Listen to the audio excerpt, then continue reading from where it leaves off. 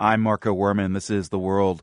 What you're about to hear is an unusual and sad story. On a cold September morning last year, residents of a leafy West London suburb were woken by the sound of a loud impact in their street. In the road was the body of a man. The then unidentified man had been a stowaway. He had hidden himself in the landing gear of a plane from Angola to London and fallen to his death when the gear was lowered on the approach to London. Like thousands of others each year, he had been seeking a way of reaching the West in search of a better life. And like many others, he lost his life doing so. The BBC's Rob Walker has been investigating the story and he's produced a documentary about the case.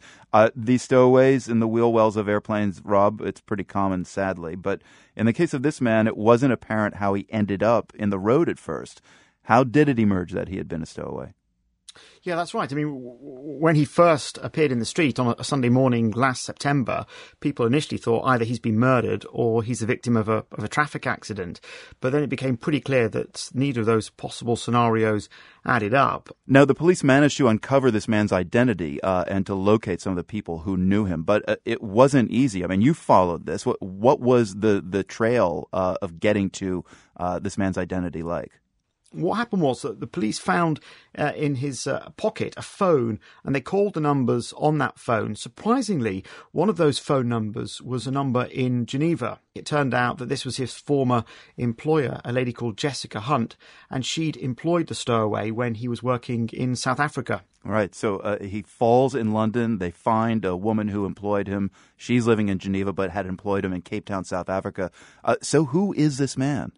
So his name is Jose Matada. We know now that he was aged 26. Sadly, it was actually his 26th birthday when he fell from the plane over London.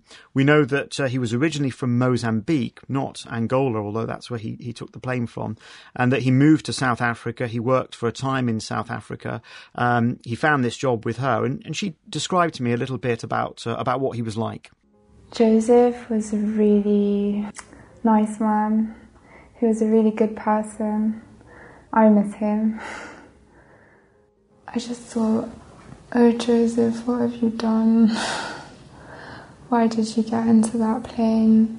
Why weren't you more patient?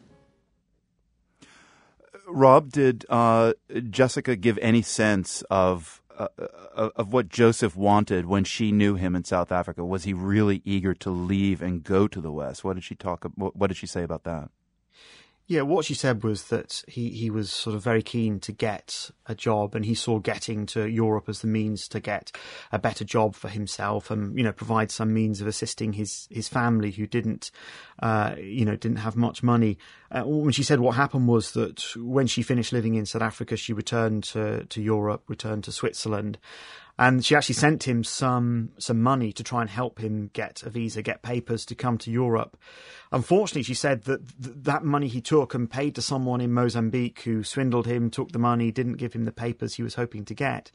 And so at that point, he then took the decision to travel back to South Africa and then from South Africa overland to Angola.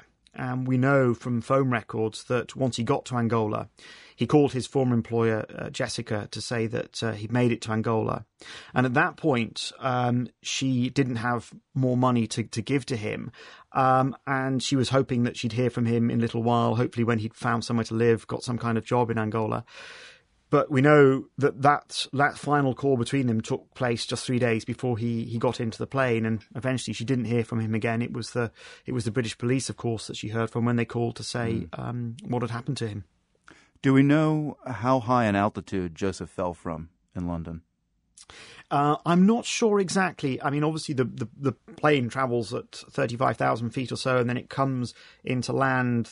What normally happens in these cases is that the stowaways become unconscious during the course of the flight because of the cold and the lack of oxygen. And so when the wheels are lowered, they're not able to hold on to anything, and that's normally the point at which they fall. We always hear about the people who stow away like this and die. Do any survive this kind of journey in the wheel well? Yes, I mean, extraordinarily. I mean, if we take the cases into London, if you look since the late 90s, there have been around a dozen cases in total.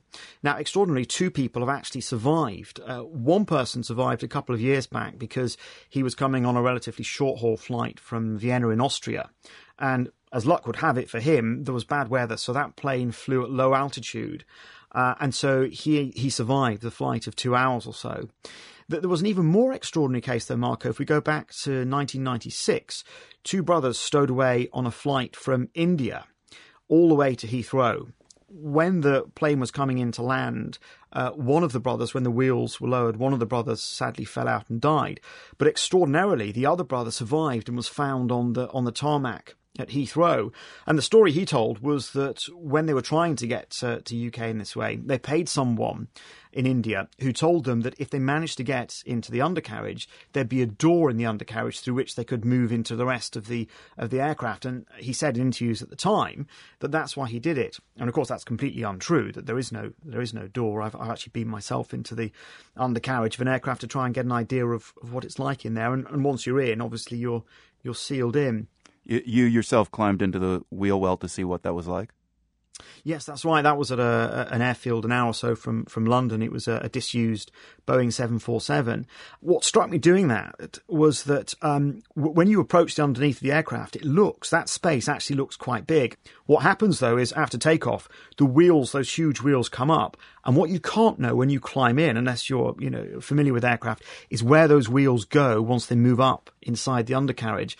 And there have been cases where, sadly, stowaways have been crushed or indeed burnt by those wheels as they come up because, you're basically having to chance where you're going to wedge yourself. I mean, the actual sort of sense of being in there, I have to say, was, even during the day, it's quite claustrophobic because even when it's light outside, it's pretty dark in there. So you can imagine someone like the case who'd been following Jose Matada doing that at night, and the stowaways normally do stow away on planes at night.